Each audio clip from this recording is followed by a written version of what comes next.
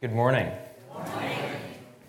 During a British conference on comparative religion, experts had gathered from around the world to discuss and debate what made Christianity unique from all other religions. One by one, every proposed uniqueness was eliminated as a possibility. Some claimed that the resurrection was the only unique element to Christianity, others the incarnation. But both of these elements can be found in other religions besides Christianity. Then C.S. Lewis strolled in. He had heard the fierce debates occurring from down the hall and wanted to know what it was about. After being informed of their debate as to what made Christianity unique, he answered, "Oh, that's easy. It's grace." And after further discussion, all of the scholars agreed. Grace, God's unmerited favor towards us, it's what makes Christianity unique. And as Christians, we have been chosen to be different. Grace is a theme prevalent all throughout the book of 1 Peter. I believe a good reason for this is that Peter had been shown what grace looked like throughout his entire time with Jesus. Peter denied Jesus 3 times and was still fully forgiven, restored, and chosen to do a great work in the church. In the verse we will be looking at together today, 1 Peter 2:9, God's amazing grace towards us is clear to see. But you are a chosen race, a royal priesthood, a holy nation, a people for his own possession, that you may proclaim the excellencies of him who called you out of darkness into his marvelous light. On top of the incredible grace of God, allowing us to be members of his royal priesthood, this verse gives us, as Gentiles and Christians, so much hope.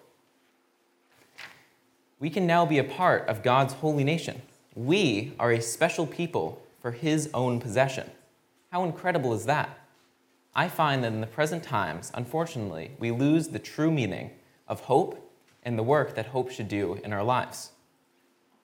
As Warren Wiersbe wrote in his book on 1 Peter, confident hope gives us the encouragement and enablement we need for daily living. It does not put us in a rocking chair while we complacently await the return of Jesus Christ. Instead, it puts us in the marketplace, on the battlefield, where we keep on going when the burdens are heavy and the battles are hard. Hope is not a sedative. It is a shot of adrenaline, a blood transfusion. Our hope that we have in Jesus should both calm our worries, but also energize us to keep serving the Lord without fear. Often my mind can be tempted to either be too complacent, God's in control, so what does it matter, or too worried, Christianity is going to be destroyed if we don't turn this culture around. The actions of the early Christians Peter wrote this letter to give a great example of how we should live, knowing that God is in control. The early church faced an enormous amount of persecution in their lives.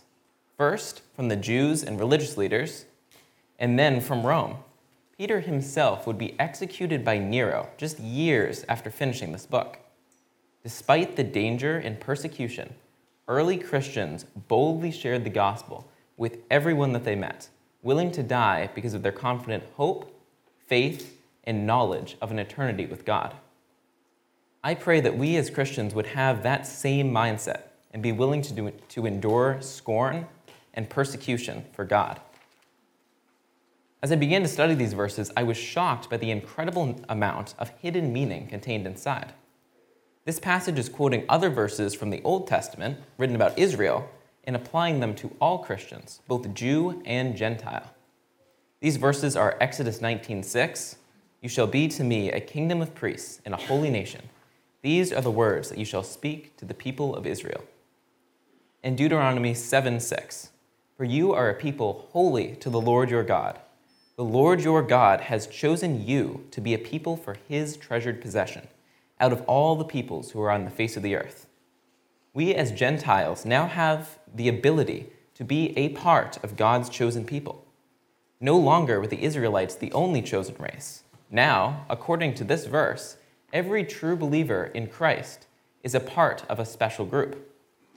This was a huge change for many Jews who before would not even eat in the same house as a Gentile. Now, with this message of unity, they were expected to form a new race, a race under God, rather than one based on ethnicity. Racial conflicts are prevalent in this day and age, in America, but much more so all around the world. This unified body that this verse is calling us to is a powerful way that we can stand out from the rest of the world. That does not mean every church needs to follow the same procedures and rituals, but it does mean that all of our end goals should be the same. Diversity in practices is good. If every Christian acted the exact same way, that would be uniformity, not unity.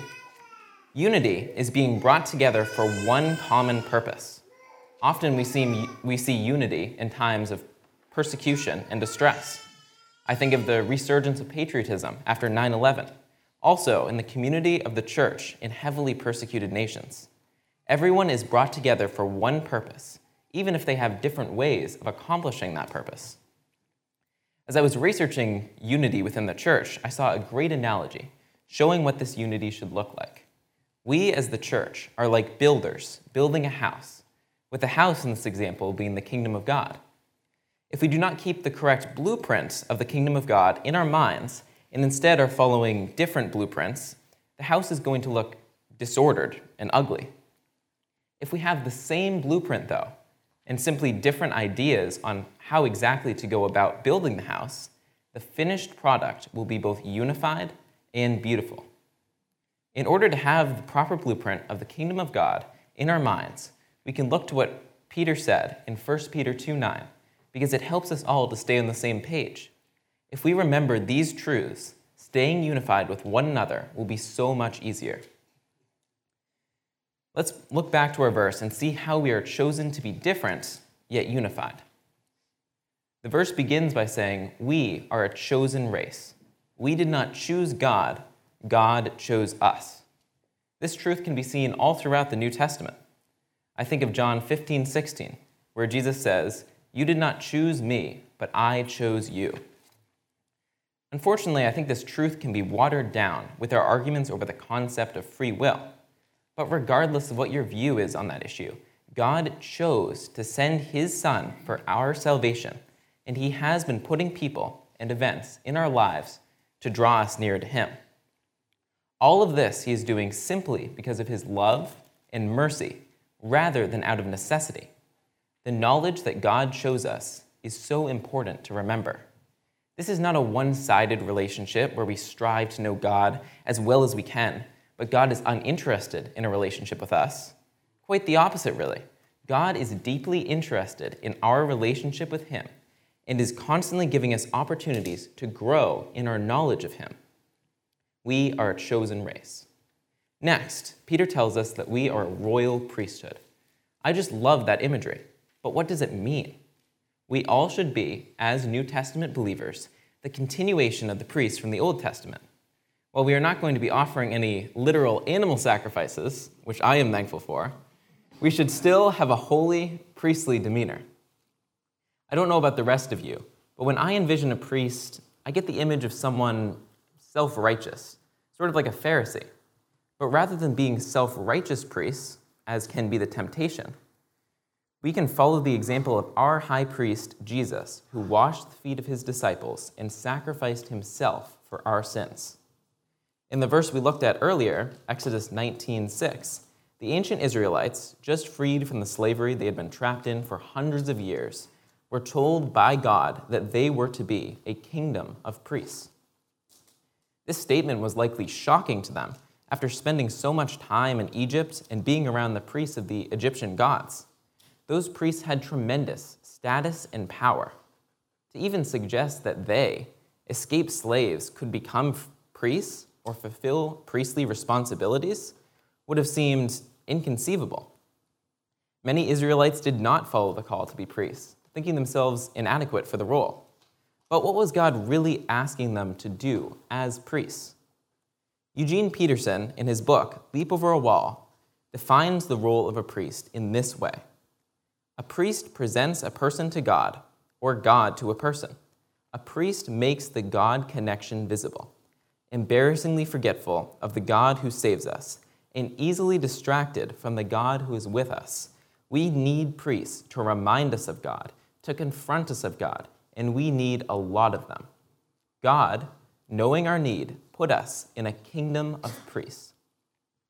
Being a priest is not about power or status, but about serving God and helping to connect people to Him. By connecting people with God and helping them to draw closer to Him, we are fulfilling our priestly role. We were chosen to be different by being one part of a royal priesthood. We are also a holy nation. Our residency is in heaven, not here on earth. One of the best things about America is the amount of freedom that we have here. We can do close to anything we want as long as it is to ourselves. However, as Paul stated in 1 Corinthians 6:12, everything is permissible for me, but not all things are beneficial. Even if the laws of our nation say that a thing is allowed, that does not mean that we as Christians should indulge in it. We must remember that we are first citizens of the holy kingdom of God, and second, citizens of an earthly kingdom. The inability of Israel to remember this severely hindered her power as the people of God. She forgot that she was a holy nation, and eventually, many of the aspects that made her unique from the other nations of the time were eroded. When we are holy, when we are set apart, we stand out as different. We are a chosen race, a royal priesthood, a holy nation, and a people for God's own possession. I think we all know in our minds that we are God's people, but I hope that the magnitude of the amazing gift that God has given us would not lose its impact with our familiarity towards the concept. God rescued us. He pulled us from the clutches of death and despair and gave us hope by sending Jesus to die for us. We are His possession. Too often we conflate free with cheap. This was something I was thinking about last week on Memorial Day. It is said that freedom is not free, but for many of us, that is not the case. We were given freedom because of the sacrifices of others. Freedom's freeness for many of us does not make it any less valuable. On the contrary, it is a gift that should be dearly cherished. In the same way, the freedom that we now have in Christ should be the most important and valuable thing that we have, even though we received it freely. As we near the end of the verse, the focus shifts from how we are different to why we are different and what our difference means in the world. That you may proclaim the excellencies of Him who called you out of darkness into His marvelous light. The verb, here translated as proclaim, means to tell out, to advertise. We as Christians should be living advertisements for the peace, hope, and love found only in Jesus. This can be a daunting task. Many of us think that we are not good enough. We are right. None of us can, by our own strength, draw people out of darkness. We are like the moon. All that we can do is reflect the light and glory of the sun. Trying to draw people out of sin and darkness using our own power is as ludicrous as the moon trying to shine on its own. Only through imitating and reflecting the words and actions of Jesus can we shine and be a beacon of hope for all of those still living in darkness. God's marvelous light. As I was reading this verse, the word marvelous stood out to me. Often the true meaning of words can be watered down over time. Look at the word awesome, for example. The word's original meaning describes something that inspires awe. Awe being a feeling of reverential respect mixed with strong fear or wonder. Now we use it as a synonym for good. In a similar way, the word marvelous's definition has been watered down. And this is important. If we do not understand the true meaning of words, we will miss out on so much depth. To marvel means to be filled with wonder or astonishment. How often do we truly marvel at God's light and salvation? Do we portray how wonderful and astonishingly good God's light is to the world? As believers, we are already in the marvelous light of God. I fear that often we shut our eyes and deny that fact. Too often we think of Christianity as an almost work-based religion. I'm in the darkness right now, but someday, when I work hard enough, when I'm charitable enough, then I'll be in God's light. No, this verse speaks against that. He called us, past tense, into His light already. And we can experience this light whenever we turn our eyes from whatever is happening to God. Thinking about being in God's light recalls a scene I've read in The Last Battle by C.S. Lewis, the final book in his Narnia series. At this moment in the story, Narnia has passed away, and the children find themselves in another realm, ruled by Aslan. It is a bright and beautiful place. But a group of dwarves, who earlier on in the book decided to be selfish and only look out for their own needs, are sitting huddled together with a discontented look on their faces. This is surprising to all of the children. As the children approach them, the dwarves tell them to take care not to bump into them. To their astonishment, the children realize that the dwarves think that they are in a dark and hopeless place they are in utter darkness in a dirty stable. They have blinded themselves to truth and light by leaning on their own understanding. When, if they would simply open their eyes to the truth, they would recognize the beauty all around them. By attempting to be self-sufficient, they've rejected the blessings and mercy of God. Lucy is distressed by the dwarves' condition and asks Aslan to help them to see. Aslan responds to Lucy by saying, "I will show you what I can and cannot do." He starts off by growling at them in order to make them realize his presence. The dwarves, however, talk amongst themselves and insist that the noise was somehow created by some sort of machine. Next, Aslan creates a feast to appear all around the dwarves of all of the most delectable foods and richest of wine. The dwarves, however, convince themselves that all they are eating is hay and dirty water. Like the dwarves, it can be tempting to retreat into the safety of ourselves and our own plans. But even the best plans that we have for ourselves do not come close to the joy and hope that comes from a belief in God's plan. And when we look to create our own light, we miss the marvelous light of God all around us. When looking at a particular verse and trying to glean some wisdom from it, it is important to look at the surrounding text in order to truly understand the context. In this verse, that is especially true as it begins with the word "but." It's the continuation of a thought. If we don't understand the beginning, we are not going to be able to correctly extrapolate what this verse is trying to teach us, who it is talking to, and what the context is. As we look to the context, we understand even more clearly how we were chosen to be different. The previous verses leading up to 1 Peter 2:9 are basically saying, if you disobey God, you will stumble. Some people will choose to follow what is wrong, and God knew what they would choose. But we as Christians are chosen by God so that we can give him glory. We are a chosen race, and then it goes on. This verse is drawing a sharp contrast between unbelievers and believers, the vessels made for glory and the vessels made for destruction. When we go back to the original language, Koine Greek, this sharp contrast is clear. The beginning of the verse in Greek is haimes de ginos eklekton. The de, which means however, is not the strongest adversative, a word that shows opposition between two things. But when paired with haimes, which means but you, the combination of the two creates a sharp difference.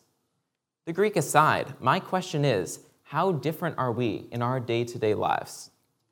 Can all the world see a sharp, clear difference between us as Christians and those who shun God? I'm still working on trying to be more intentional about sharing my faith. At this point, I often don't have the confidence to just go up to someone and share the gospel with them. But it has been amazing to see how God can work even through that and give me opportunities to share the gospel with people anyways. In my karate class, people notice that I don't act the same way as other students who gossip, swear, and make inappropriate jokes. One day after karate, some of my classmates asked me why that was. They knew something was different about me, but couldn't pinpoint what it was. This gave me the incredible opportunity to tell them that I am a Christian.